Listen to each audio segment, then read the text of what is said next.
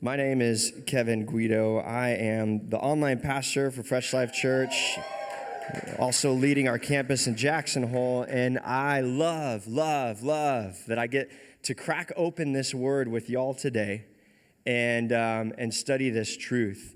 And I get the honor of being able to wrap up a series that we've been in for the last few weeks, the last month, called Canary in a Coal Mine. And you might be thinking that's kind of an interesting title for a series of talks in church, and you would be right, but here's the deal. So miners, when they would go down into mine shafts, they would bring canaries with them. And if the canary was singing, then all is good, everything's fine. But if the canary stopped singing, then there was a warning of some potentially lurking danger, and it might be time to get out of Dodge. And so what we've done over the last month is we've been looking at the canaries in our lives that could be warning us to something that could possibly be off. And if this is your first time here, if this is the first weekend that you're jumping in, man, we're stoked that you're here. We're glad that you made it. It's going to be fun. But I would implore you, please jump onto our website, freshlife.church, or go onto our YouTube and check out the previous messages in this series, because Pastor Levi has straight preached some of the most life-altering, course-changing messages, at least for me personally, and I have no doubt that you would be encouraged in a huge way. If you get on your computer at work and you're like, man, I only have time to bite off one of these messages, then I would encourage you to listen to the first one in the series, which is The Danger of Living Without Dreams. That message, did anybody else hear that? You guys remember? That's an incredible message. So I would definitely implore you to go do that because it's incredible. Well, I'm sure it's been said in many times from me up here in this place, anytime that I've taught, or if you know me, you know something about me. I love downhill mountain biking.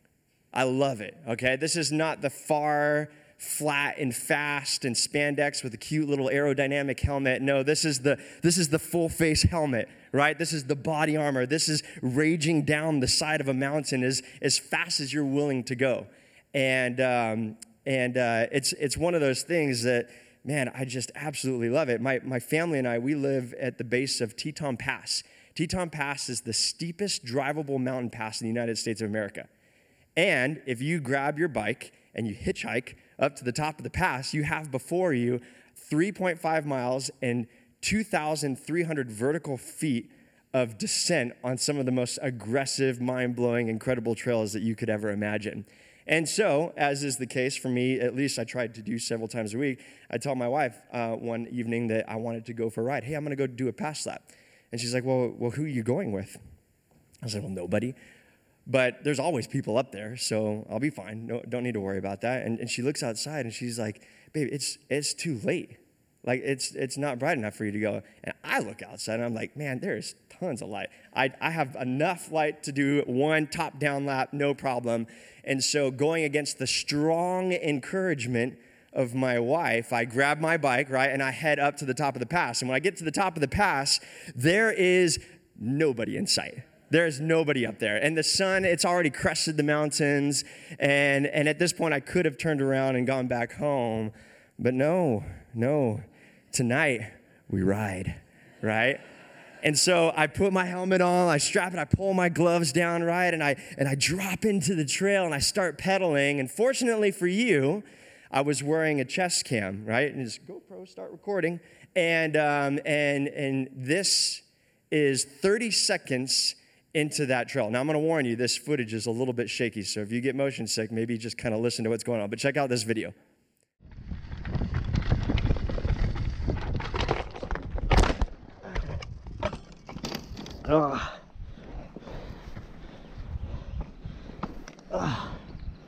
Man, got me. Whew. Wow. Oh. Okay, so as you can probably tell, it got a little dark. You know, I looked at the horizon, I was like, there's tons of light on the horizon, man, but when you get in those trees, that sun disappears real quick. And I was riding real quick, and I went real quick into a hole where a rock was, went over my handlebars, shattered my full face helmet, and broke a rib. So the encouraging thing is I had about 2,000 more vertical feet that I had to descend before I went limping defeated into my home. Y'all, there's a proverb. There's a proverb. Chapter 18, verse 1, it says this: a man who isolates himself seeks his own desire. He rages against all wise judgment. Also known as your wife. Y'all, this is the canary that stops singing when you start secluding. This is the canary, this is the warning that goes off when you begin isolating yourself and you stop listening. And we're going to unpack this in a message that I am calling today, I Am Alone. Red flag, red flag, red flag, red flag, red flag. If you have a Bible, you can turn to 1 Kings chapter 17. 1 Kings chapter 17, and I think it's important for me to provide some context, right? Because context is everything when we're studying the Bible. And while you're turning there, here's the deal. There's a guy named Ahab, right? And Ahab just became the king over Israel. And this dude was wicked, man. He was a crooked guy. And the Bible says that he actually did more evil in the eyes of God than all of the previous kings that were before him. So a little bit of evil? No, a lot of evil, right? And it broke God's heart and it made him angry. Why? Because Ahab was a king who brought the worship of Baal into Israel. Now, if you go to Jeremiah 19:5, you don't have to turn there, but Jeremiah 19:5 talks about what that Baal worship is like. That Baal worship, man, sex was king. Shedding innocent blood was normal. Self-mutilation was celebrated. Even child sacrifice for offerings was normal, right? It doesn't take much for us to recognize evil, right? I could spout out a handful of words, and we would all unanimously agree that, yes, these things are evil. If I were to say Satan, right, we would all nod our heads. Yes, evil. If I were to say Hitler, right, we would all, and nod in agreement, yes, evil. If I were to say cilantro, right, that stuff is terrible. It tastes like soap. It's so bad. Cats, of course, they're evil, right? We recognize this. Ahab, he was an evil dude. He was a crooked king, and he broke the heart of God. And not only that, but he drove him to anger. So what does God do? Well, God, he sends his man. Who's that? This is Elijah. It's the best of the best. If you're in 1 Kings 17, it starts off in verse 1. It says, now Elijah the Tishbite of Tishba in Gilead said to Ahab, as the Lord, the God of Israel lives, before whom I stand, there shall be neither dew nor rain these years except by my word. So God, he sends his emissary, right? He sends Elisha. Now, I have two children. I have my son, Zachary. He's 14, and my daughter, Addison, is 12, and it was so fun when they were little to just watch their interactions. And my son, Zachary, he would typically ask my wife if he can either have something or do something, to which he would normally get a no. But through the powers of observation, he realized that if my daughter asked for something, that there was a yes that was likely on the horizon. And so rather than ever asking for anything ever again, he just started to send out this diplomat on his behalf, right? And I don't know if it was her big, beautiful eyes or her tiny, cute, little innocent voice, but there was just something about it, right? So he sent out he sent out a diplomat, right? He sends out his emissary. This is Elijah calling out the king. And what does he say? He says, no rain until I say it happens. And then God, what happens? What does that mean? No rain. That means devastation. That means difficulty. That means drought, right? The world is about to hurt because of the decisions that Ahab has made. And so then God tells Elijah that he wants him to go set up camp, right? He's like, hey, there's this brook. It's east of the Jordan. I want you to go hang out there. And it says this. If you skip down to verse 6, it says, and the ravens brought him bread and meat in the morning, and bread and meat in the evening, and he drank from the brook. So he sets up camp, right? The whole world is experiencing this difficulty, but this guy, Elijah, he's living in a van down by the river, right? And literally the birds are catering his meals to him until the brook dries up, right? Because in the drought, eventually the brook dries up, and God tells Elijah, here's what I want you to do. I want you to go into town. There's this lady, she's a widow, and her son, and they're going to take care of you. So he goes into town, and he meets the lady, and she's like, hey, cool. So here's the thing. We have some plans. I'm going to make a meal using whatever I have left because it's the last of what we have, and my son and I are going to eat, and then we're going to die, and that's kind of what we're going to do. And Elijah's like, cool. So before you do that, could you make me a cake? And then you can go ahead and do what you need to do with that, which just seems obnoxious, except for the fact that he added in, but whatever you draw, the jars that have the flour and the honey, they will not run dry until the Lord sends rain on the earth. And so she believed him. She makes his cake. She makes their meal, and they continue to live no problem, right? They have everything that they need.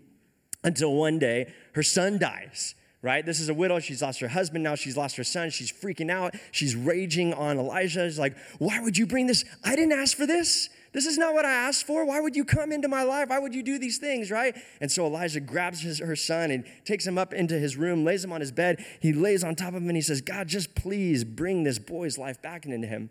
And God breathes life back into the boy. He brings him downstairs, and the Bible says at that point she realized this was the man of God, right? And so then they continued to live there until 3 years had passed from the moment that Elijah made that first declaration to Ahab. And so then God tells Elijah, I want you to go talk to King Ahab. It's time. We need to have a conversation with that guy. So Ahab, he had a guy in his life. His name was Obadiah. Now, Obadiah, this dude is the best. He was made the head of household in King Ahab's world. And Obadiah, he was a person who loved God and he feared God, but he did a really dang good job at what he did. And he was promoted to the head of household. And so I want to just pause here for a second and acknowledge the impact that you can have if you would just honor God and do a really dang good job for his glory where you're at, no matter what the circumstances are, right? Obadiah, he's serving God in less than ideal circumstances, and yet look at the way that God was able to use him. And so I would ask you this question: where has God put you, right? Are you just phoning in your job? Are you just doing the bare minimum amount of work so you don't bring attention to yourself, so you can collect your paycheck and just go on with the rest of your life? Or are you leaning into what God has laid out before you? You could literally be where you are in your work, in your school, in your family, in your community, to be a beacon in the dark night, right? That cannot be ignored. I love this encouragement that Paul issues to the Philippian church. In chapter 2, verse 14, it says, do all things without grumbling or disputing. That word could also be complaining, right? So do all things without grumbling or complaining, that you would be blameless and innocent, children of God without blemish in the midst of a crooked and twisted generation, among whom you shine as lights in the world, holding fast to the word of life. That was Obadiah, right? And that could be you right where you are. If you would just lean in, if you right in the middle of your difficulty and your frustration, lean in, burn bright, and just watch as God works little miracles through regular old you, okay? So this guy, Obadiah, right, he loved God. He feared God. And that was great. And if you thought Ahab was bad, his wife Jezebel was even worse, right? You could say that Ahab was the way that he was because of his wife Jezebel. She hated God so much that she actually started rounding up all the prophets of Israel, right, and killing them. And so Obadiah, he had to do something about this. And what Obadiah did, he ends up going out, he sneaks 100 of the prophets of God, right? He sneaks 100 of them away. He divides them into 2 camps of 50, and he hides them in some caves. And then he takes the responsibility upon himself to make sure that they have water and that they have bread and that they are safe, right? Obadiah, literally the best dude ever. And so, we're in the middle of this drought. Ahab looks at Obadiah one day. They realize, man, we don't have enough food for our cattle, for our horses, for our flocks. So here's what we're going to do. We're going to divide and conquer. We're going to scour the land and look for anything that we can.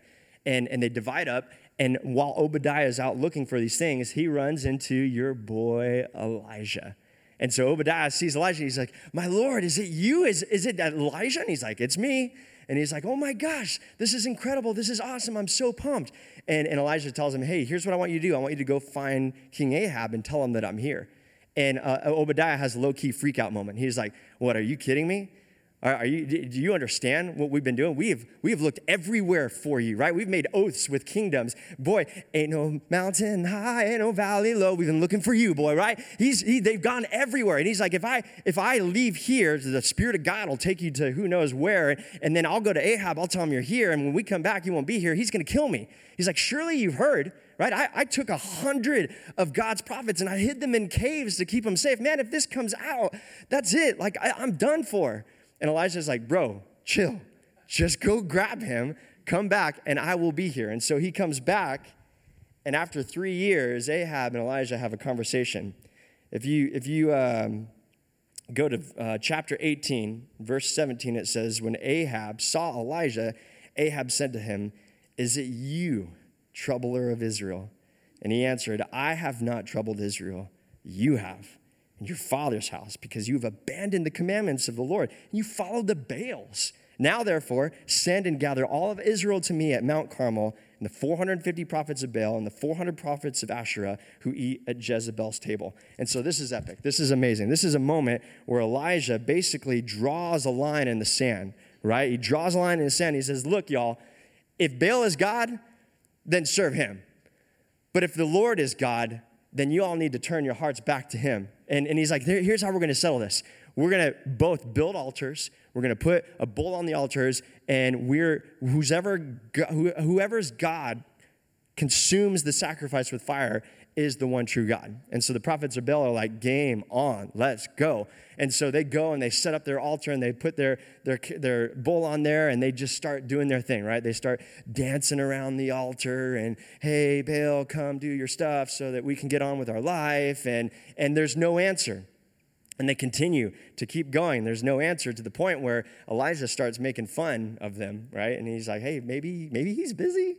I know. I mean, it's probably has a lot on his mind, and then it says that they got to the point where they were like literally limping around, like they're just devastated and no strength left, limping around their altar. Then it says that they started cutting themselves, right? They started mutilating themselves, as was their custom, and the Bible says that blood was gushing out everywhere. And finally, Elijah's like, man, I'm done with this. And he calls all of Israel together, and he rebuilds the altar that was tore down, and he establishes the 12 stones represent the 12 tribes of Israel. He puts the wood up. He puts the bull on. He digs a trench around the whole thing, right? And then he just douses it all with water. He's just heaping water on top of this thing, so much so that the trench fills up, and then he gets down on his knees, and he says, God, would you please show your people your power? And what does God do? He delivers. He delivers in a glorious array. Fire coming down from heaven, consumes the sacrifice, consumes the altar, licks up all the water. Then everybody in Israel falls to their faces and they say, truly, the Lord is God. And so then Elijah gathers all the prophets of Baal. He destroys them. He looks over at Ahab and he's like, hey, bro, you need to go get some drink and some food because rain is coming. And so then he goes with his servant up to the top of the mountain, right? And Elijah, he kneels down on his face and he tells his servant, hey, look out and see if there's any signs of a storm coming. And so his servant looks 7 times. On the 7th time, he looks out and he's like, I see clouds forming that look like a hand. And so he tells his servant, okay, go let Ahab know, boy, you better strap up your chariot and start heading home. Otherwise, you're going to get stuck in the mud. And so he does that, right? Ahab starts moving in his chariot. And then Elijah engages in a little bit of a foot race. This is the best. I love the Bible so much. It says in 1 Kings 18, verse 45, and a little while after the heavens grew black with clouds and wind, there was a great rain. And Ahab rode and went to Jezreel. And the hand of the Lord was on Elijah. And he gathered up his garment and he ran before Ahab to the entrance of Jezreel. Y'all, we have here the first documented recording of Naruto running in the Bible, right? You imagine like Ahab, and he's on his chariot and he's heading home. And then all of a sudden, like, he looks up and he just sees, like, right? There's Ahab, or there's Elijah. He's booking it. The hand of the Lord is upon him. Tucked up his shorts, and he just started running. And he was probably pumped. I mean, imagine how incredible this moment is, right? This incredible victory that they've just experienced where Elijah, has just destroyed the enemy in Israel. And so he makes it home. He makes it home. But so does Ahab, right? And what does Ahab do? The first thing he does, he tells Jezebel about everything that Elijah had done. And to say that she was less than delighted would be a gross understatement, right? She ends up issuing a decree, and she says, surely by this time tomorrow, Elijah will suffer the same fate as the prophets of Baal. And it's kind of devastating, right? You have what Elijah had anticipated being his celebration, right? Like a military hero coming home from war and walking through the streets, and everybody like, yes, we did it. The Lord is the true God. But what was his reaction? In 1 Kings 19, verse 3, it says, then he was afraid, and he arose, and he ran for his life. He came to Beersheba, which belongs to Judah, and he left his servant there. But he himself went a day's journey into the wilderness, came and sat down under a broom tree, and he asked that he might die, saying, it is enough. Now, O Lord, take my life, for I am no better than my father's. And he laid down and slept under a broom tree. What was Elijah's reaction? I think this GIF kind of sums up what he ended up doing in that moment. Yep. It's that, he's just going to kind of creep back, and then boom, he's gone, right? And I don't think what made the canary stop singing in Elijah's situation was the fact that he was running, okay? Yes, the wanted signs are posted all around town. I think where the warning started kicking in was not that he was running, but what he was running to.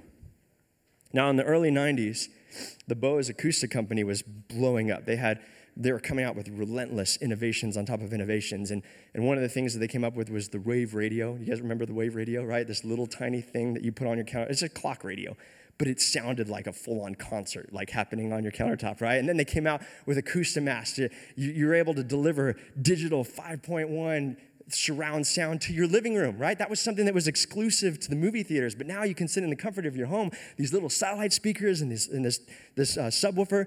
But the innovation that really turned the world upside down was when they came out with these guys, the Bose Quiet Comfort headphones.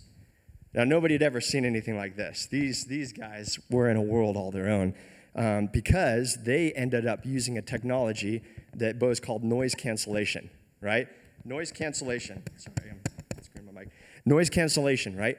And it was incredible. Nobody had ever seen anything like this. And I remember the first time I put one of these on. You put it on, there's a little switch on the side, and you flip that switch, and it's incredible because everything that you don't want to hear just kind of disappears into this vacuum.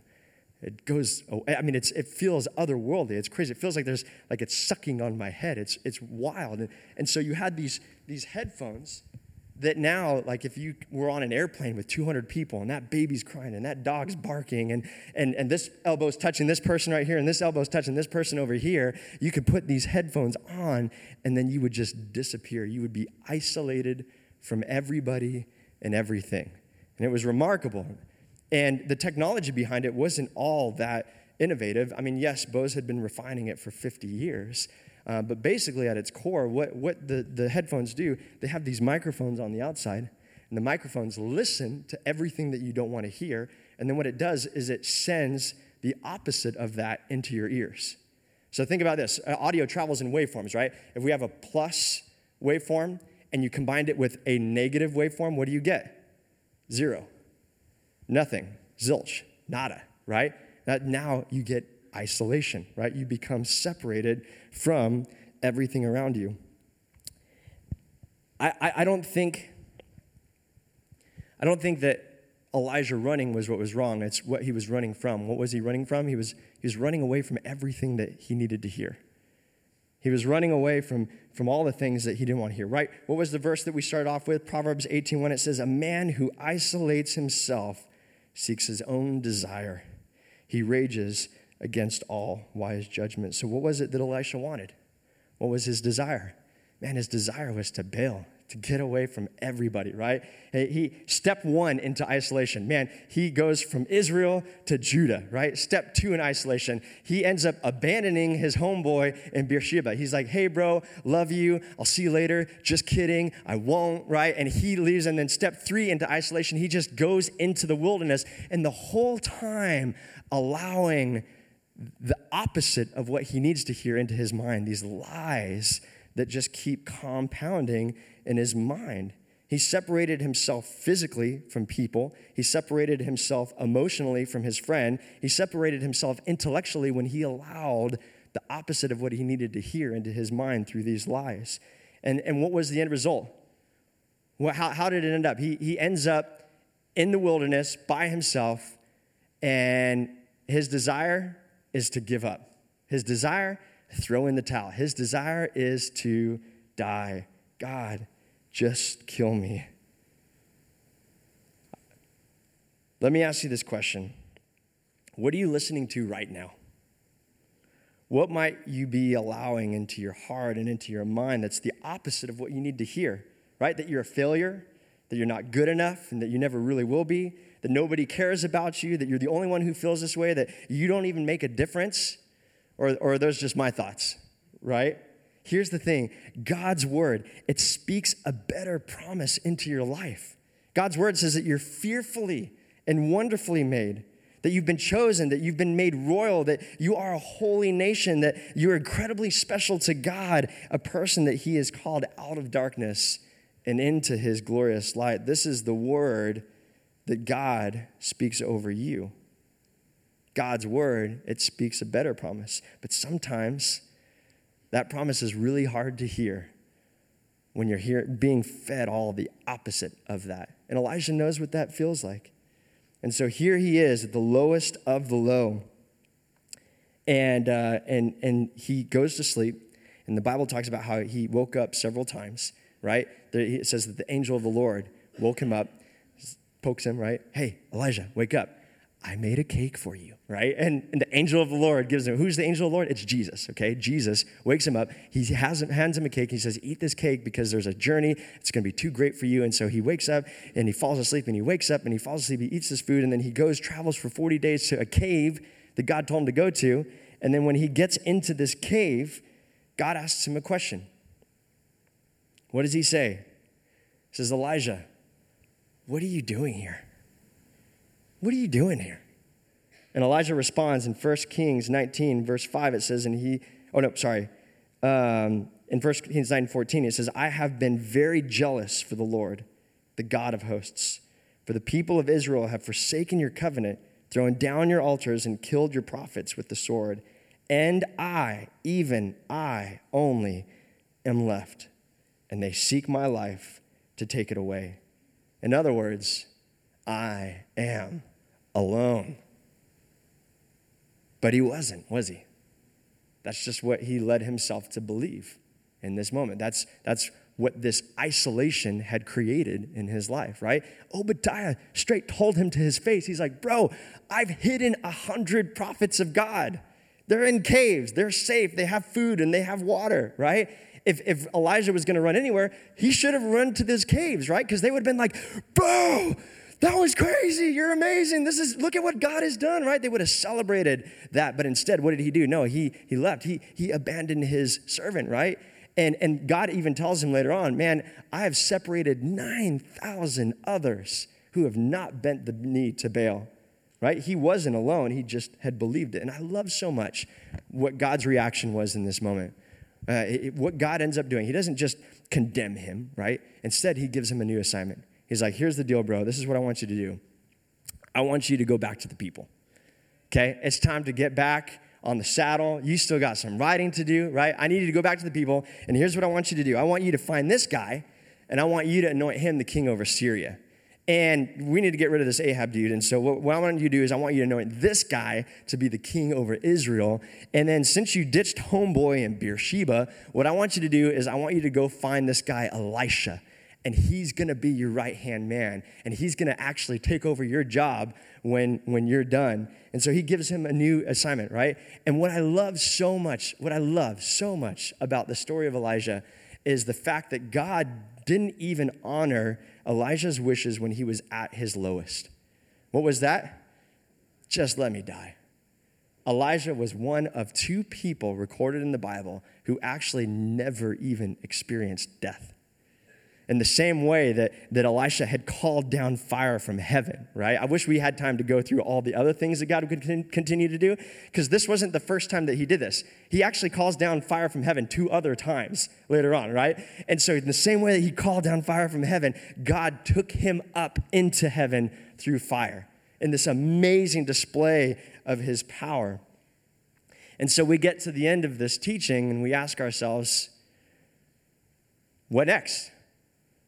What do we do, right? If I put these headphones on and they have the ability to feed into my ear the opposite of all the things that I want to hear and isolate me from everything that I need, then maybe what we should do is begin to amplify the things that we do need to hear.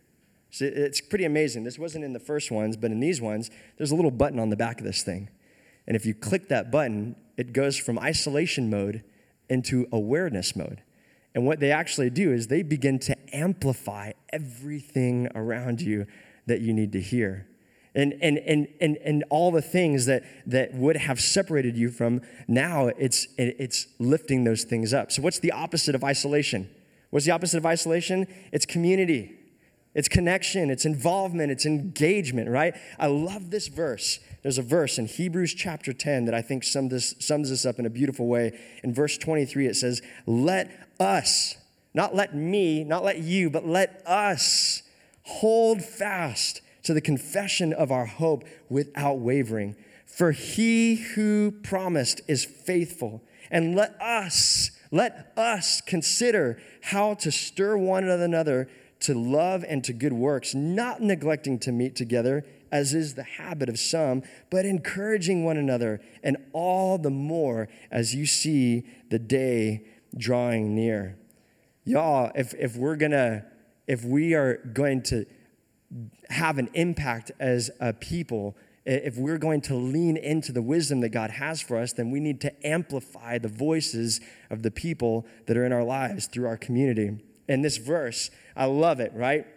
How do we do that? Well, one, we hold fast. That's what we're going to do. We, as the church, we're going to hold fast. And there's strength in us holding to what we believe together, right? I love that term, hold fast. It makes me think of a ship of sailors that's battling this crazy tempest, right? And the captain cries out, hold fast the sails. And all the sailors, they run and they grab the ropes of the sails and they're holding on, right? If I did it by myself, we wouldn't survive. But if we're all doing it together, now we're holding on to the sails. Man, there's an incredible strength that we have when we are together. We're able to amplify our strength as a community when we hold fast, right? Second thing, we get creative. I love this. I love the concept, the idea of people pushing each other to love, of creatively thinking of ways that you could encourage somebody, love somebody, do selfless acts of kindness, right? It makes me think of our outreach team here at Fresh Life, right? These are the people that stay up late at night trying to think of ways to do this very thing, right? And they put together events like Rock the City. And next month, we're doing the Mary Market, right? Anybody excited about Mary Market? That's going to be incredible, right? And that's what we're doing. We're getting creative and figuring out ways to stir each other in love, selfless acts of kindness, right? Together, we are able to amplify the impact that we have as a church. Third, we cultivate community, right? The church, it's not a destination. It's not a building that you go to, right? The church, it is a people. It is us. It's you and me together. And together, we're able to, we're able to find a strength in our community. Isolation, man, it is real. I don't know if we've ever encountered greater bouts of isolation than we have in the last 2 years, where people have told you that you need to stay home, and you need to wear a mask, and you need to close down the places where you gather. Man, all the more reason why we should be fighting for community. And for everybody who is at our gatherings, if you're here in a campus, in a location, or if you're at a watch party in somebody's home, or if you're joining church online, right? You are fighting for that community, and it's such a beautiful thing. But how do you cultivate that? How do you cultivate that community? Well, you do that in smaller groups, right? We got Fresh Life groups. Yes, you can connect. I love so much for our online, the people, our church that watches online, participates online, so many of them in the chat, right? They all know each other. Why? Because they're in groups together. And we're in a season where it doesn't matter if you can physically get together. If you have an LTE signal in a cave somewhere, man, you can be a part of a Fresh Life group. Like, you can do that, right? There's no excuse for not fostering that sense of community. And when we do that, we amplify the connection that we have with each other. And finally, what was the last thing that verse said? It says, encouraging one another, and all the more as you see the day drawing near. We speak life. We encourage each other. I mean, what would it be like to be a community that's marked by reckless generosity in the things that we say? The things that we say to people, and even the things that we say about people. To be generous with our words, to be generous with the way that we encourage, the way that we lift up, the way that we inspire those around us. It's a beautiful thing. And what happens is when we do that, we amplify our resolve as the people of God to continue to do what he wants to do. Isolation, man, it just leads to your own desire, right? It separates you from wisdom. But man, when you lean into that community, when you amplify the voices that you need to hear, God can move in an incredible way. Jesus gave us 3 things, right? He gave us his word, and he gave us the Spirit as an advocate who's always there for us, encouraging us on our behalf.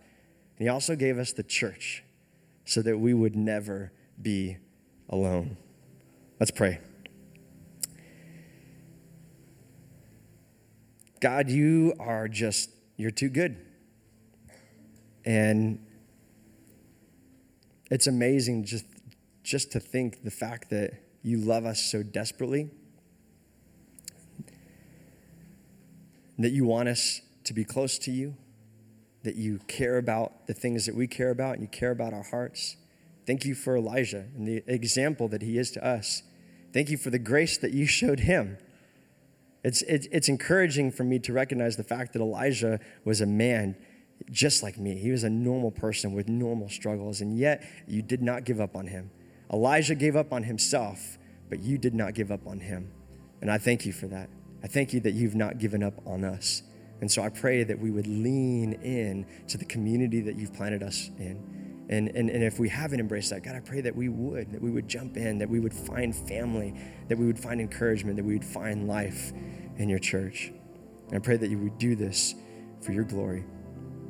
And if you're here this morning and you've never really been a part of this community, if you've never given your heart to Jesus, then I want to give you an opportunity to do that right now.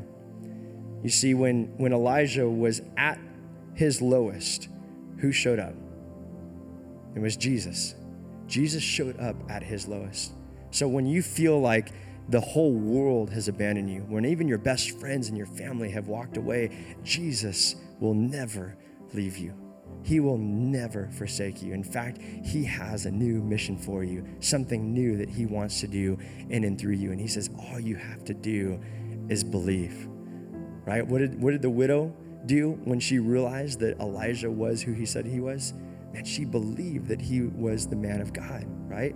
Jesus, in the same way, Jesus has said that he is the one and only beloved Son of God, that he is the one who has paved the way, that he is the gate, that he is the way, the truth, and the life. And if you believe in him, then you'll be saved. And it's as simple as just praying a prayer. And it's not like a magical set of words. It's more of just an attitude of your heart, a position, almost kind of bending your knee and just saying, God, I've tried everything that I can, but now I'm putting my life into your hands. And I pray that you would do the kind of things that you did through Elijah in me. So if you want to do that, then I'm going to lead you in this prayer. And the church is going to back you up in that, okay? We're all going to pray this together. But if that's your heart, then would you just pray this? God, I give you my life.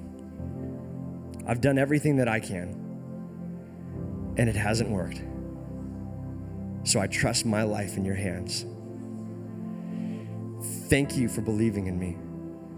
Thank you for dying for me. Thank you for rising from the dead for me. I give my life to you. Fill me with your Spirit. In Jesus' name I pray.